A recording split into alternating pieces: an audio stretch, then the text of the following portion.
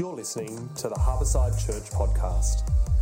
To connect with us online, go to www.harbourside.org. We hope you enjoy this message. Good morning, everybody. Good on you, Nina. Well done. Long reading and lots of hard words there. Good job. You did very well. What on earth is that reading about? I'm going to try and give some context to that. It is a great passage, but give me a moment. We'll get there in a bit. Well, good morning. How's everybody doing? Doing pretty good. Excellent. Good to see you all. We've got some new folks here. I don't know if you noticed when you're trying to get a park, there's a COVID testing line. So if anyone's wandered in from the COVID testing lab, welcome. You'll get your you can get your jab just in. No, I'm kidding. You can't get. I know it's testing. Anyway, if you've wandered in from there, you're very welcome. It's good to be here this morning. How good is it to worship our great God through song? It was so nice having Jamie on the drums. It was just awesome. So good. Well, we are in our final week, as Paul said, looking at this topic of putting our faith to work. 7 weeks we've had trying to connect what we do during the week with our faith. And it's our hope at church that today is far from the last time we talk about it, right? Of how our faith connects with our work. Our hope is that this series has kind of sparked an ongoing conversation around faith and work. It's been really lovely having interviews, right? Having people up every week, just hearing about what they do and how we're trying to connect faith and work. So I hope that kind of continues as we move forward. As Paul said, we're having a Q&A, so I'm going to try and preach a shorter message. Don't laugh. Thanks. Yeah. And so we can give a good amount of time to questions. Okay, so I've worked hard to trim it. Okay. Now, you might be thinking after 7 weeks on a topic of work, what is left to talk about? A lot.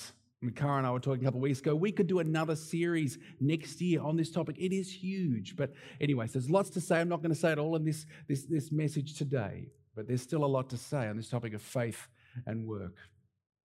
I remember probably about 20 years ago, being at church, a great church, and there was lots of young folk gathered at this, I think it was an evening service, or maybe it was a sort of event the church put on. We were all there sort of in our late teens and 20s, and a guest speaker came to speak. And he was from a particular organization, a ministry, a really good ministry organization, and he came, and I'll never forget what part of what he said. He said this: 9 of you go to work so 1 of you can be employed to do the Lord's work. 9 of you go out into the world and earn good money so you can be generous and tithe your money so that someone can do the Lord's work. And I still remember he had this graphic behind him. It was probably on an overhead projector, back in the day. He had this graphic where it had 9 people in business attire, 9 men and women in business attire with a big equal sign to 1 person, holding a Bible, right? It was this cheesy kind of graph, but I've never forgotten it. It really burnt into my mind. Now, this guest speaker, right, he had a job to do. Okay, he had a job to do. I get what fundraising's like. He was trying to recruit particular workers for a particular ministry, and he was trying to raise funds for it. Okay, and I don't want to necessarily either argue with his economics for his vision for generosity, but what I had a problem with, what I still have a problem with, was his narrow vision for everybody else in the room. Kind of bugged me then, and it bugs me now. See, as I think back, we had some pretty amazing people in that room.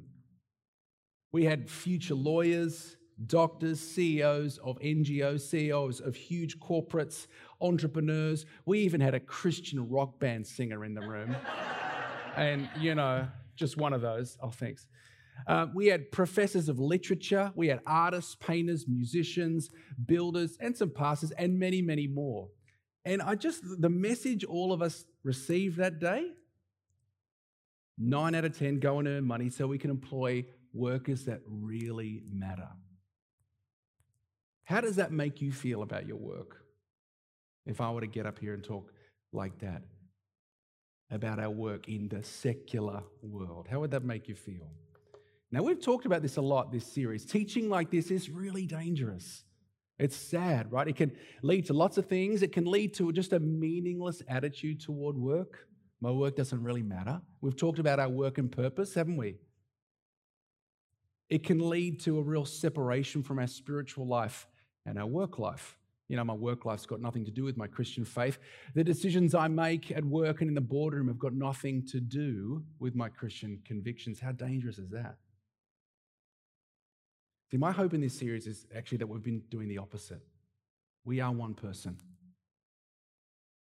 Now, last week we saw that being a Christian makes a huge difference in our workplaces, that we partner with God in his redeeming work in the world. I wonder if anyone remembers the question, kind of the prayer that we were challenged to have on our hearts. How can we have God's imagination for our workplaces? Do you remember that? How can we have God's imagination for our workplaces? What a great prayer to pray every day. Lord, help me to have your imagination for where you've divinely placed me today. Now, today, we're going even bigger picture. There's much more to say. Today, we're going even bigger picture. We are going to explore how every single one of us, not just 1 out of 10, how every single one of us, no matter what work we're involved in, is part of God's loving and serving the world, right? Every single one of us, no matter what work we're in, we are involved in God's providential work in the world. Now, Dave, what on earth do you mean? What are you talking about? Okay, what do I mean by God's providence? Here's a great quote. This is what you and I, let's try and orient ourselves around this topic. This is what you and I are involved in. Have a look at this. I like this quote by a guy called Robert Banks. Do we have it there? Oh, great. Okay. No, back. Yeah, that's it. Thanks. Okay. All that God does to maintain the universe and human life in an orderly and beneficial fashion. This includes conserving, sustaining, and replenishing in addition to creating and redeeming the world. How are we involved in serving the world? Basically, it has to do with being the daily provider of whatever is necessary to meet the material, animal, and human creation needs. Let me try and explain that more as we move on today. Now, theologians call this idea common grace. You and I, in our daily, ordinary work, partner with God in serving and blessing the world. It's a revolutionary thought. It's a bit of an aha moment for all of us. And 500 years ago, it was a massive aha moment for the Reformation movement. Bit of a quick history lesson. It was common teaching in the Catholic Church at that time, many, many years ago, 500 years ago, that only really the priests and nuns and the monks did the special work. Right? That was called the state. They even named it in ink. That was the spiritual estate. Priests, monks, and nuns, they did the necessary work because, of course, the church was the only manifestation of the kingdom of God. That's what they taught. Everybody else, farmers, laborers, merchants, they were part of the temporal estate. It didn't really matter. All it did was kind of raise some money. How do they practice their faith? Raise some money, give it to the church, and attend church. A pretty narrow vision for their work life, right? Thankfully, the Reformation helped followers of Jesus realize we can love and serve God in whatever we do. But here's the thing. I think about the opening kind of story I talked about. A bit of this thinking exists still in the church. Right? There are many in the church who still kind of feel like second-class Christians because even though they might be doing great work in their current roles, it's a good fit, they're doing good things, it's not directly church or ministry. And here's what I want to talk about as well. Part of the feeling is, I don't think I've been divinely called where I am at the moment. What we need is a bigger theology of God and our work. Now, Banks, the guy I quoted before in that helpful quote, he has this idea of thinking about God as our vocational director, which I love, meaning you haven't just fallen into the work you find yourself in now. God has you there. You are God's woman where you are now. You are God's man where you are now, even if you weren't called there by angelic fanfare, right? Now, let's just spend a couple minutes. There are lots of characters in the Bible who were not directly working for the church, okay? And they, in the temple or priests or prophets or whatever, and they weren't necessarily directly called by God. There was no fanfare, but God had them use their gifts where they were. Kara mentioned a few weeks ago Bezalel and Aholiab, great names there. They were craftsmen in the tabernacle. They weren't divinely called by God. Moses just handpicked them, but God worked, his spirit worked through those people to do incredible craftsman work in the tabernacle. Now, I don't know if you know the story of Esther. It's a great story of exactly this. Esther wasn't working for the church. She won a beauty competition, right? Hardly working for a ministry organization. She won a beauty competition. She had no direct call from God. She hid her Jewish identity. But God used her where he had her to save her people from being slaughtered. What about Daniel and his friends? Was there some sort of divine angelic calling? No, they were ripped from their homes, taken in chains to a foreign land. But God used them because of the gifts he'd given them, the intellectual ability with languages, and they rose to prominence. And again, blessed God's people because of where they were. Now, what am I trying to say? The Bible's full of people in secular work, okay? And part of God's plan is he uses them where they are. None of them had a direct divine call from God, but God used them. God used them through his providence to their positions to serve his people. Now, what's crucial though, don't forget this, what's crucial is these persons had a clear sense that they are in a position where God desired them. What does that mean? They felt like God had them there. And let me ask you, do you think God has brought you to the place you are working now? Just spend a moment thinking about that. Do you think God has brought you to the place that you are working now? Oh, but I don't feel called and I didn't get... It's not the question, right? Do you think God's brought you to the place where you are working now? Because he has. God's providential hand has brought you right where you are now. This is our choice. Our choice is how awake we are to that reality. That makes a difference. Every single one of us plays a part in God serving the world. How awake are you to that reality? Can I give you an example? Jesus teaches us in the Lord's Prayer to pray, give us our daily bread. How does that happen for you? When I pray that, give me my daily bread, bread does not fall from the sky. Does it for you? I'm curious. No, it doesn't. Here's a good quote talking about this. I like this. The theologian talking about this. When I go into a restaurant, the waitress who brings me my meal, the cook in the back who prepared it, the delivery men, the wholesalers, the workers in the food processing factories, the butchers, the farmers, the ranchers, American, and everyone else in the economic food chain are all being used by God to give me this day my daily bread. This is the doctrine of vocation.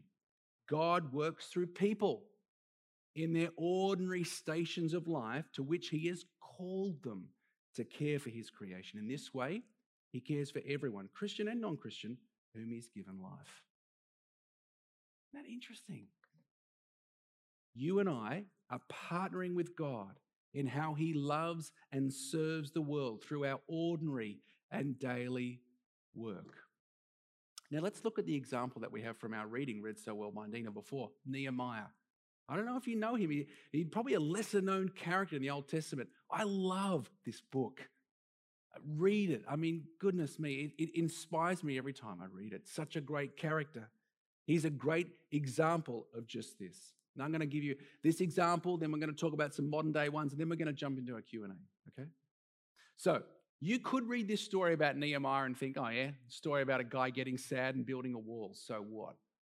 Far more than that. Okay, it's a lot more than that. What we have here is a great example of a man whose heart was stirred by what he heard, and he felt called into his vocation without angelic fanfare. Now, can I give you a bit of context? Who's Nehemiah, right? He was born in Persia. He wasn't born in Israel. Probably his grandparents or great-grandparents were carted off into exile by the Babylonians, right? So he didn't grow up in Israel. Grew up in a foreign court. He rose to power, a bit like Esther and Daniel, right? God gave him gifts, and he was in the court of a foreign king in a pretty senior role, the cupbearer, maybe an advisor, whatever, close to the king, okay? That's where God had him. He found himself in an enormous place of opportunity to do good for his people. He asks after his fellow countrymen. After about 70 years or so, the Jews were allowed to go back to Israel, and he's asking, how are they doing? The answer is not good. They are not doing well. The quote is, they are in great trouble and disgrace. These are his people. They are not doing well. And he's cut to the heart by this news. Why aren't they doing well? Well, we're told because the wall's broken down. The wall? Because the wall's broken down, the gates are destroyed. Then Nehemiah prays. His prayer is beautiful. We didn't have time to read it all. You can go read it yourself. But he prays a beautiful prayer. And then I love this. He doesn't get a supernatural answer to his prayer, much like us when we pray. He doesn't get this heaven opening. No, God works through his hand of providence in Nehemiah's life. Now, because of his foreign position, because his position of power he has, and God uses it. He's bold enough to talk to the king. He's sad in the king's presence, which was not a good thing to do in an ancient court. But the king asks him, why are you sad? And he tells him of the horrible state of his city, of his people. The king, moved, offers to do something about it at the king's expense. Basically, he makes Nehemiah governor of that area to do something about the situation there. And that's the story of Nehemiah rebuilding the wall in Jerusalem. Now, it would be a big mistake to think that it's just a wall. He's just building a wall. No way. Can we just spend a minute thinking about what that wall represents? You might be thinking, where is Dave taking us? Just stay with me here. Think of what it means for the people of God in Jerusalem. What does a wall signify? Security, right? Think about these ancient towns. Without a wall, you were so vulnerable. Raiders could just come in and pick you off. You were absolutely vulnerable, so they needed a wall to feel safe, of course, right? But it's more than that. They needed a wall to flourish as a people. It's no exaggeration that because of Nehemiah's work, we have the reading that Nina read to us. Without Nehemiah's work, he wasn't a priest, wasn't a prophet, didn't work in the temple. He was an administrator. Because of what he did, the Old Testament was preserved for us today. But think of what else can take place when a wall is built and maintained. A whole city can flourish. You think about it. You think about if you're in that city, are you going to invest your time and your money into building a business when raiders can just come through? Think about being a baker. Think about making bread and raiders just come through, they take your material, they smash your oven. Are you going to invest in it? Absolutely not. No one's going to go to the effort to doing something like that. But with security comes flourishing and economic prosperity. Business ventures start to happen. Artisans work on their craft. Secure storage for food, for precious metals, banking, you name it. Without a secure wall and the passion, vision, and determination of Nehemiah, none of this would take place. Remember, they were hopeless and in disgrace. Okay, Dave, so what has that got to do with me? This. The work of putting a stone upon a stone is never just the work of putting a stone upon a stone. Building a wall is never just building a wall, you see? Let me give you another example. Here are some pictures of what people call the winter of discontent in the United Kingdom. In the late 1970s, a number of industries organised a strike against the government, stagnated wages, all that kind of stuff. I won't get into the politics of it, but famously, the garbage collectors took part in this. They striked. So did the grave diggers as well, by the way. I don't have photos of that. Wouldn't that be intense? The scenes like this could be found all over the UK. Think about that. Think about living in a city like that. It caused quite a stir. A new appreciation for jobs like garbage collectors came to the front of people's minds, right? People who collect garbage are an integral part of our society. All it takes is a few days of them not turning up for that to happen. Does that look like a city flourishing? Looks like a place where rats flourish, right? Now, I reckon we had a similar experience in COVID last year, do you? We started to have a different appreciation for different jobs. A similar experience. As we're experiencing lockdown, our appreciation for other jobs that may have been looked down upon, let's be honest, and undervalued in the past, really changed. Didn't we think of truck drivers differently? Just that whole necessary worker, didn't that completely change? How many of us were necessary workers? No offense. But just think about that. We thought of We started to think of truck drivers differently, right? Now, they always do what they do, but without them, we just recognized how vulnerable we were. How about supermarket workers? They were necessary workers. Why? Because that's how God gives us our daily bread, you see? How about cleaners? Where would we be in a pandemic without cleaners? Tim Keller makes this great point. If no one ever cleaned your kitchen bench, you would die. Men, think about that. Okay, no, I'm kidding.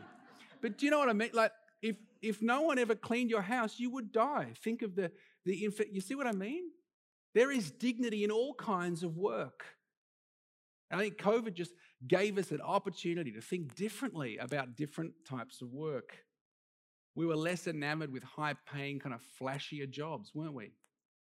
And more attuned with just how much we need these other roles. There's the number, by the way. I'm going to finish up just in a moment here. We need these times, don't we? To see every job as playing a part in God's providence. Every job. You think about this, that's you. Every job, every vocation, every role is part of God serving a world that He loves. How awake are you to that reality? Okay, I'm going to leave it there. I had lots of examples to go through, but I think let's give some more time to our Q&A so we can do that. So I'm going to ask the panel up, chat amongst yourselves for a couple of moments, and we're going to set up the panel and we'll get going with that Q&A. Think of questions, text them in, and Paul will lead us. All right, let's do it.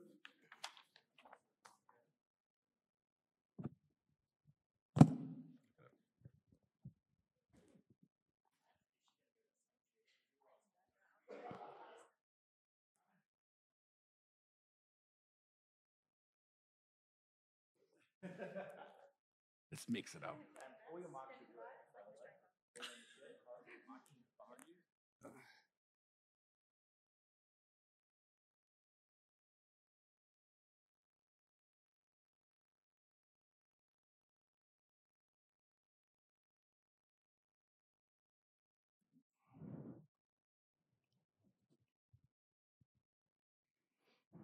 There we go. Thanks, Maz. So welcome to the panel. We've done this once before when we had 2 services, so there's a lot more people in the room. Just saying that number hasn't changed. So why not send me a text? But thank you to those people who have, and obviously, depending on timing, because we're going to do at least 20 minutes for this, 20, 25 minutes, and we'll see how we go. And we may just even open to the floor, but we'll see how we go. First, so to introduce the panel, we've got Tani on the end. Tani is a social worker and works for New South Wales Health, married to Jono and 2 little children, and 1 on the way. So that's so exciting. So welcome, Tani. Andrew Sloan is a senior lecturer of Old Testament at Moreland College, and also previously a medical doctor. Andrew actually opened the series 7 weeks ago. So thank you for that. And then we got Cara. You've all heard Cara. I think she's spoken twice in this series and was on the previous panel. And just as I've said this before, but her bio says she is a writer, author, speaker, teacher, lecturer, and I love this. Jesus has shaped her in all she does, which I love. And if you're new, this is Dave. He's just obviously preached. He's the senior pastor here, and I'm Paul, one of the regulars here. So I'm just going to kick it off. We've done like I said before, we've been right through the Bible. Genesis, Exodus, I was writing it down, Ephesians, Matthew, 1 Corinthians, Colossians, and Nehemiah. So we've done a full gamut about work, and I think Dave's right. We could talk about this for a long time, and we all go through different struggles within our workplaces, within our personal lives at home. But I'm going to kick straight off into the question. The first one is, and I think it's important where we are right now, is burnout. Advice on addressing burnout was our first question, and I'm not going to point to anybody. Who would like to start?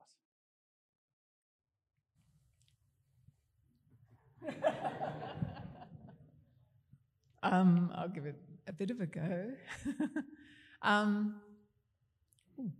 Burnout is a very real issue for a lot of people. Unfortunately, a lot of people don't realise they have it until everyone else tells them they have it, and until sometimes it feels like it's too late. So it's important to realise what the red flags are. I think burnout is something that shouldn't happen to the people of God in lots of ways. We have this concept not of work-life balance, but of work-rest rhythm. Right at the beginning, God established this rhythm that we need where we work and we rest. When God rested in Genesis 2, he didn't need to rest. He wasn't tired. He didn't rest because he was exhausted. He rested because he was setting up a pattern that's healthy for us. And we need to make sure that we rest. But I think that rhythm means that there are seasons that we can go in and recognizing what we might have a busy season and then we have a restful season. But listen to the people around you. They probably can see when you're heading towards burnout before you can. And be aware it's okay to rest, that God wants us to rest. He wouldn't ask us to do more than is physically, mentally, emotionally okay for us. And I think try and set some good rhythms in place for yourself. And I know in some professions that's really tough. Your work is decided by others, and sometimes they see you as a resource, a human resource, rather than as a human being. So be aware of those pressures as well. But yeah, it's a really tough thing, but we all have red flags that we should recognise. Maybe it's when you're struggling to sleep at night. Maybe it's when you're not eating properly. Maybe it's when you're not enjoying life as much as you used to. There are red flags that can signal that we're heading towards that. Cora, can I just sort of take that one step further? There's a question that came in earlier. What would some advice be to a Christian who struggles with being a workaholic? Yes. I had this friend and she was saying, can you speak to my husband? He's really got this faith and work thing. And I said, oh, fantastic, awesome, I'm so glad. And she said, no, it's a problem.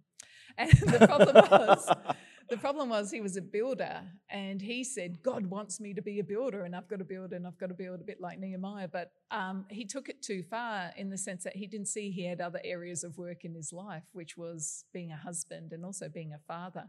And so he saw it as God telling him to just work basically terrible hours. And I think we need to be aware of this.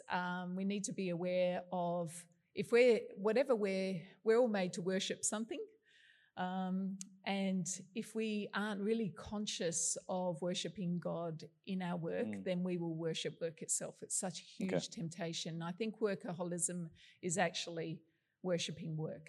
So we need to be aware of that and alert to that possibility, really submit it to God.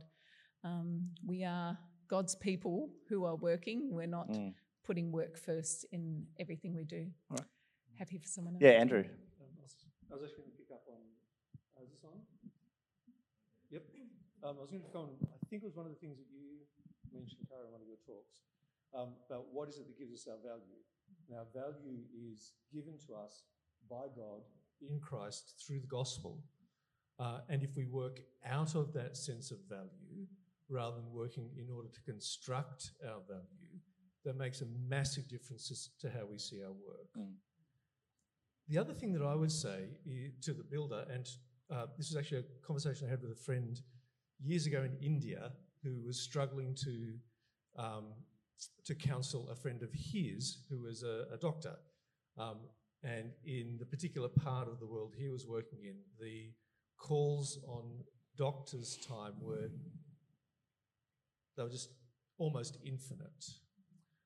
And this guy was working himself into the ground and his family into alienation. But the point I made was there are a bunch of people who can do the doctor thing. There's only one person who can do the husband of his wife thing and the father of his children thing. Now, not everybody is married, not everybody has children, but everybody has particular people that God has placed in your life for whom you are uniquely significant. And if you invest too much of yourself and your stuff in your work, you are robbing those people of the gift God wants you to be to them. Thank you, Andrew. I just got a question through that how do we ensure we balance the two things of work and family? And I think that answers it nicely. Thank you. Tani, I'm going to go over to you. I have it. Yeah, do you want to add to that? In terms of the burnout question, I kind of do have something to add. in that I work in, essentially it's in a mental health role, focusing on children, families, mental health. But in my workplace, burnout is really common amongst workers, therapists and allied health professionals. And so I think I agree with Cara in terms of the red flags can sometimes be missed in ourselves, and they often come up, right, in irritability in relationships with our family, etc. But it made me think on our role as people of faith to be support to our colleagues who are having burnout or experiencing burnout, because I can think of quite a number of my colleagues who are burnt out or on their way. And part of my role, aside from my work, is to be a support and a comfort to my colleagues, and to use it as an opportunity to point to the sufficiency of God, which they don't yet know. Because so often when I've felt burnt out, it's really when I'm striving in my own sufficiency, my own abilities and my strengths, and that happens. And God is gracious to reveal that to me, and then I can submit to Him, and burnout often resolves, right? But for colleagues who are not Christians, to be able to gently and sensitively offer your comfort and support to them, a listening ear, but to also say, the reason this is exhausting is because we're not made to do things in our own strength, right? Like, we have a limit to what we can do, but there is a limitless God. And however you say that would be different and unique to your relationship with your colleague, but I think that's something that I've considered. So, Tanya, I'm going to carry on with you for a bit. So, you're a mom, and you're about to be a mom for the third time, and we have some expectant mums in our community here. When you first had Lucia and you stopped work, and like you said, it's a very engaging, and you're in it all the time, being a health worker. How did you find that? Where did you get your purpose from? What is that like? I loved it, to be honest. Going on maternity leave was fantastic. I knew I'd love being a mum, but I loved it even more than I thought I would. And, you know, the first sermon from this series where it showed the florist and the significance of that work really gave words to what I've often thought. I wanted to be a florist once upon a time, so that was part of it. But also I think that wherever you find yourself, whatever you're doing, can be worship to God and is meaningful. So when my days became changing nappies, feeding a baby again, waking up a lot, I just knew that that's where God placed me for that time. And that was my role, that was my job, without being any, you know, it. And I just could see that God was at work in that too, that the care that I offered to my baby was meaningful, even if it came with exhaustion and tiredness and other things. I just saw it as incredibly valuable, maybe even more valuable than my work, actually. So not everyone finds that, but I just found that to be true for me. Thank you. Dave, more of a practical question from you, so not a theological one. Sydney, full of stresses and strains. We all live at a fast-paced. You know, everybody's looking around. I went to dinner party. The first topic of conversation was property. So boring. Again, it's the thing that everybody wants to talk about. But all the stresses and strains with work and all that.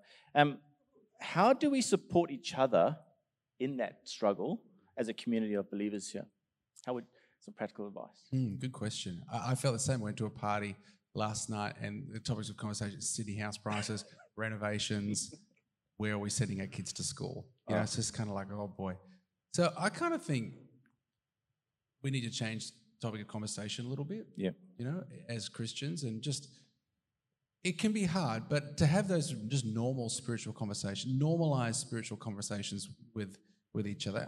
You know, subtle plug for small groups, but I think it is a regular time to get together as Christians to talk about these things. And to be honest, I think it's really hard to be honest.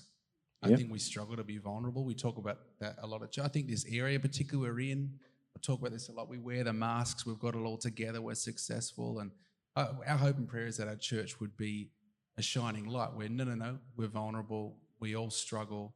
And it's hard. It is really hard. So my hope and prayer is we have those conversations, but it starts by being honest, I think.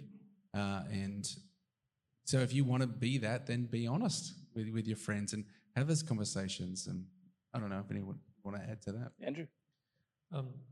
Something that Alison, my wife, has encouraged both of us to do, and I found really helpful, is when having conversations about what people are up to during the week, ask if there's something that they would like me to pray for them about. I've got a dreadful memory for things like people and their interests and that kind of stuff. People, that's different. It's true. I'm a terrible human being.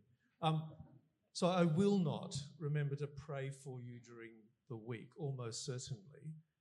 But taking the opportunity to pray with someone then and there can be really, really helpful and encouraging, because it kind of brings ordinary life into this time and space, which I think can be really helpful.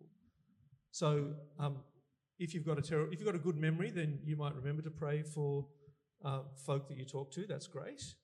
I don't, so I pray for people then and there.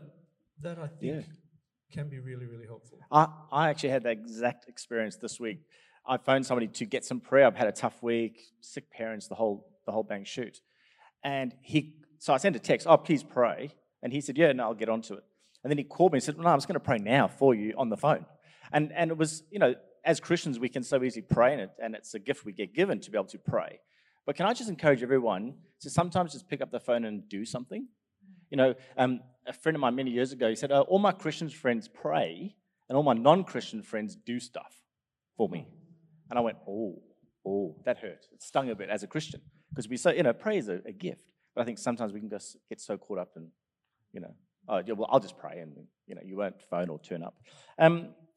This one, so I've got a few popping through here as we're talking. You're doing well, Paul. Not easy. How do you manage staff? This is a staffing issue in your workplace that are critical of other people in the team. How would you manage that?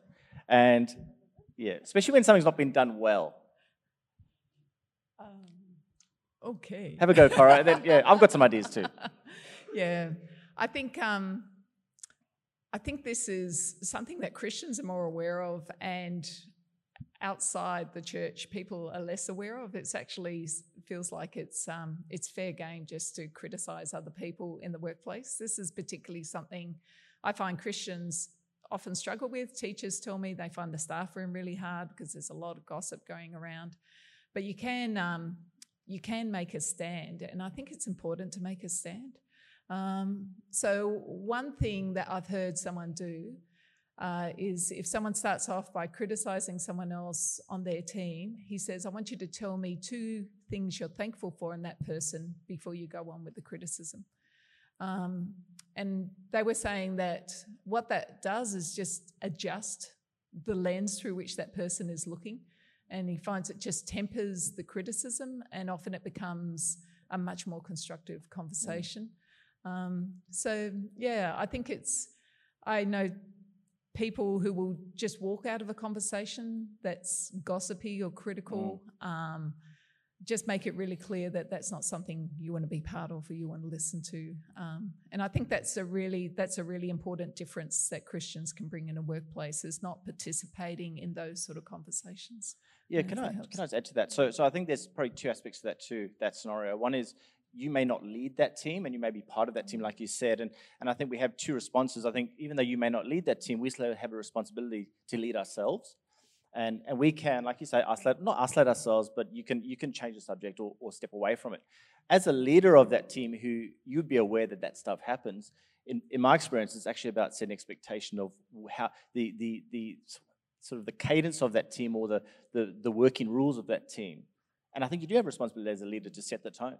And that tone is set by example. So if they see you doing it at a management's meeting, people see that stuff, and they just go, well, he accepts that behavior, so it's going to become the culture of our team. So that's how I would, if you lead it, you've got to set the tone and pull people up, hold them accountable. This is the line we set for ourselves. That's the line we've got to hit, Dave. That's just about, if you can, I haven't been in a corporate workplace for a long time, but establishing values, if it's possible, together, what do we want to be, and then holding people to it. I don't know if that's a possible thing to do in the corporate world, but. Tiny, do you want to add anything to that? I don't lead a team. I'm part of a team, but I guess it's just maybe my workplace as well, that I'd always be curious as to what's going on for that person that's Yeah. being Yeah. the critiquer. And that would be, in my workplace, that would be a sign that there's needing more supervision for that person or more support. Maybe it's an indicator of their own burnout or their stress load or something going on for them in terms of that relationship between those two colleagues. But that's maybe unique to my workplace where we are talking about how people are going all the time. Thank you. Andrew? I don't. There's a difference between unhelpful, destructive criticism. You're right. And identifying an issue that needs to be addressed. One question I think can be helpful is, what is it that you can do to help this person deal with this, if it's a real problem? Yeah. So if there's a problem with what they're doing, they're not doing what they ought to be doing, or there's a problem with how they're relating to others in the team, that may be a real issue.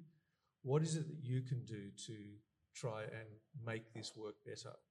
And that often flips it. Okay. So they recognise that it's not just their problem, this is something about what we are doing together as a team. Thank you. I'm going to ask you all to answer this question and try and just keep it succinct, maybe give us an example of how you could do it. This question, it's a tough one, and I think it's relevant to a lot of people in our community, and especially Christians.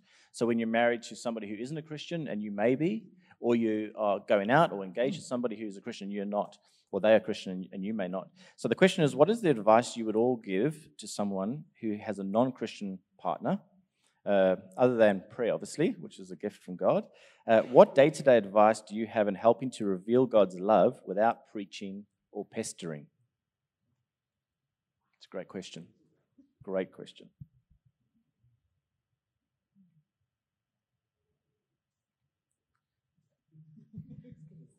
Tanya will go.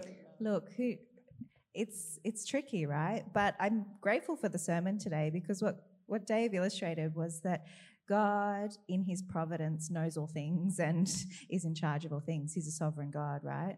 So if you're a believer and you're in a relationship with someone who is not, to be trusting that God is at work in you and through your relationship, and to trust that. So in terms of proclaiming your faith, being convicted of your faith, and to speak of it in your relationship, but to live it, to live your faith, and that's going to look, unique on every single day. It's going to be different, isn't it?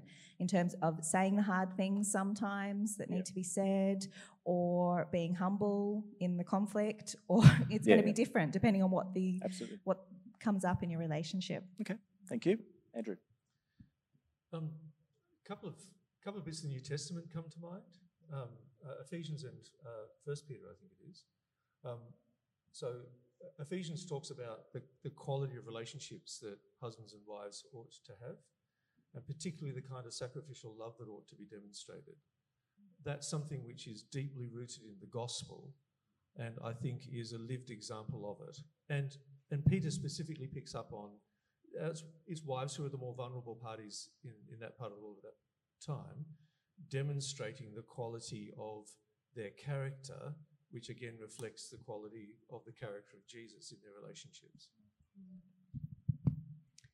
I think there's, in some ways, it's a different relationship to our work relationship with non-Christian colleagues, but I think it's important in the same way, in the sense that I think a turning point I find with some people is if I say we're not religious people trying to have religious conversations with non-Christians, partners, family members, work colleagues. We're spiritual people trying to have spiritual conversations. I think if we take that sort of religious mindset out, it actually frees up conversations. If we recognise that people are usually open to considering the spiritual. Some are close to that as well, but most people, the majority of people would say, I'll be aware of a spiritual reality. So if we can look for opportunities to connect with that, either with our work colleagues, our partners, our family members, I think we get some more breakthrough in some ways with the conversations we have. the deepest story that we live out in our lives, just bringing that to the surface every now and then at the right moment. My family aren't Christians, which is my parents and my sister and my brother, and that's so painful for me to be with them. As you can imagine, they've heard the gospel several times. There was a classic moment when I was 12, when I was trying to tell the gospel around the dinner table and they were not listening, and I just yelled at them, you're going to hell, and ran away. That was my least effective moment of evangelism. Funny that. You surprised me. Yeah, I know. But it is part of family folklore. But amazingly, the critical moment when I had breakthrough with my whole family was when my mum was in a coma with meningococcal in hospital, and I was by her bedside, and my church actually supported me by looking after my little kids so that I could spend as much time as possible with mum. And I stayed with her and I advocated for her and I prayed over her, and I wrote a book about what was going on in our lives, a journal, while she was in a coma, and I presented it to her afterwards. And my brother's a doctor, and he was also advocating, and he was caring for her and arranging her medical care. She came through that time, and I thanked my brother so much. But this book that I put together, this journal, with my prayers, including the time I sat with her and I was praying through Psalm 23, and when I got through the valley of the shadow of death, she opened her eyes. And it was just amazing. And I wrote all this in the journal. And I thanked my brother for all the work that he'd done. And he said, I think in this circumstance, you were the healer. Wow. And it's the first breakthrough moment I had with my family. But it was a really precious moment. And it followed up with my dad saying, I'm not sure if I can believe, but you are the best reason I have to believe in Jesus. So it's those sort of moments, it's not the moments when we're trying to find a profound way of explaining the gospel. It's those moments of deep connection and faithfulness and obedience and serving. Those are the moments I think that really cut through sometimes. Thanks, Cara. Dave? I don't know if I have much to add to that. It's amazing. But when the New Testament talks about, I'll speak to people who are married to non-believers, stay in the position that you are in, when God called you, right? Prayer, absolutely. But I think take the pressure off yourself. And I think the Bible is less, we've talked about this before, less about proclaiming all the time. Like there are evangelists and that's kind of their role. I think we're called to give an answer, to live a life that's, worthy of people asking questions. Why do you think that? And so to take the pressure off having to say the right thing, that's absolutely, and just living a genuine life of faith, of struggling with doubt, being honest with things like that. And I think that's far more approachable. Okay, thanks. I'm going to ask one question from the floor and then we'll close. Anybody who has a burning question to ask? Anyone burning? Feel free to stand up or shout it out, and I can repeat it so everybody can hear it. Yes? I would just like to ask, in all this discussion, we've heard nothing about people who are retired. Yeah, Good. People who aren't in paid employment. Yes. That would be helpful for people to discuss that with you. Absolutely. It's a great question. So if you didn't hear it, what about work for people who are retired, and what does work look like as a Christian? Great. Yeah, great. Thank Dave? you, Ruth. No, I'm going to throw it Okay. at these guys. There is no word for retirement in the Bible. That's really depressing, isn't it? But I think the reason for that is that in God's eyes, work is a good thing. That work is something that's productive and helpful, and work is not limited to what we get paid to do, basically. So I think there is always work to be done, and there is always good work we can do, no matter what age or stage we are. In fact, I think when we no longer need to get paid work for whatever reason, then that actually frees us hugely in terms of our availability and flexibility. I think that this pressure that society has to work as hard as you can for as short as you can so you can begin to enjoy life, I think that's a really false story, and we should call it out, because I think what we're actually called to do is work productively in ways that bring flourishing to people and environments and contexts wherever we are.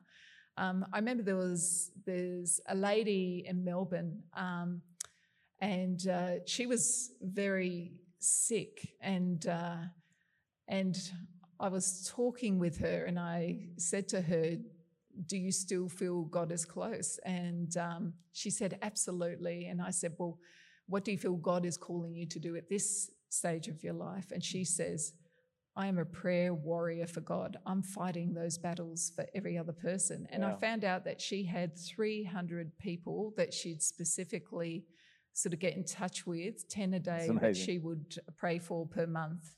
And she specifically did that work of God in that context when she was basically unable to do anything else physically or emotionally. There is always good work to do. We just have to ask God what it is, I guess.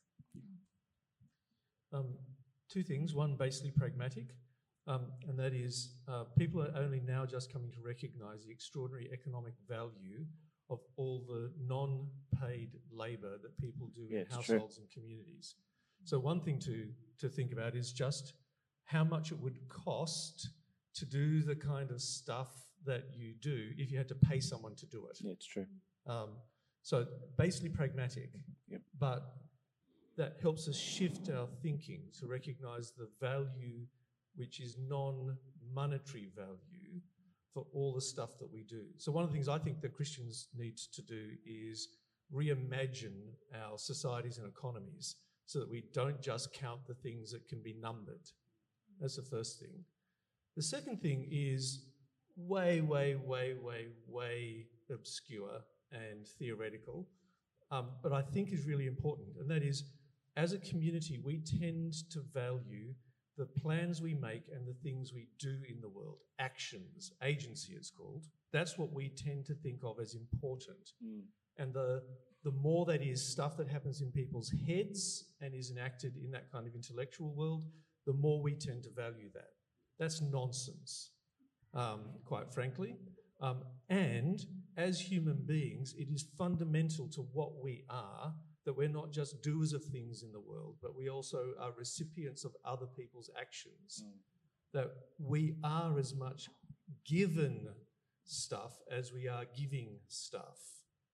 And fundamental to the gospel is the notion that we receive who we are as creatures and in Christ. And it does not matter where you are, who you are, and anything that you can or cannot do in the world, nothing can take that away. And I think one of the things we need to think a bit more about and live more really is the reality of the value and dignity we just have as the things we are in the world, irrespective of anything we ever do. I'm going to stop. And on that note, I'm going to close the panel. Can you thank the panel with me?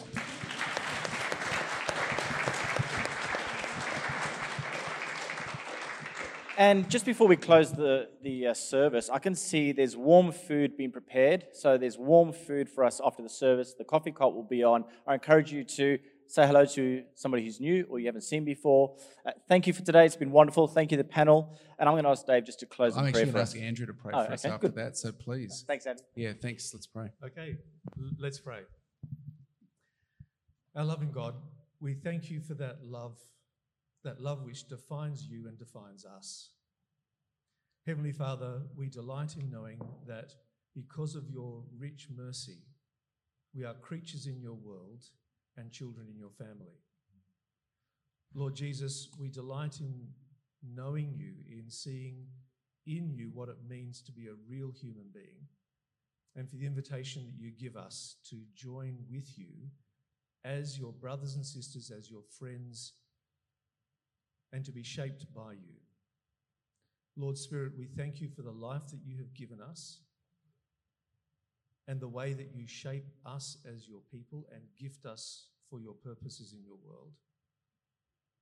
Out of that deep sense of thankfulness and delight, we ask that you, our Lord and sovereign God, might enable us to hear your call and respond with faithfulness and love and delight, that we might serve those around us, that we might contribute to your good purposes in your world, and we might know what it is to live in the favour of the Lord our God. Do this, please, for the sake of Christ our Lord. Amen.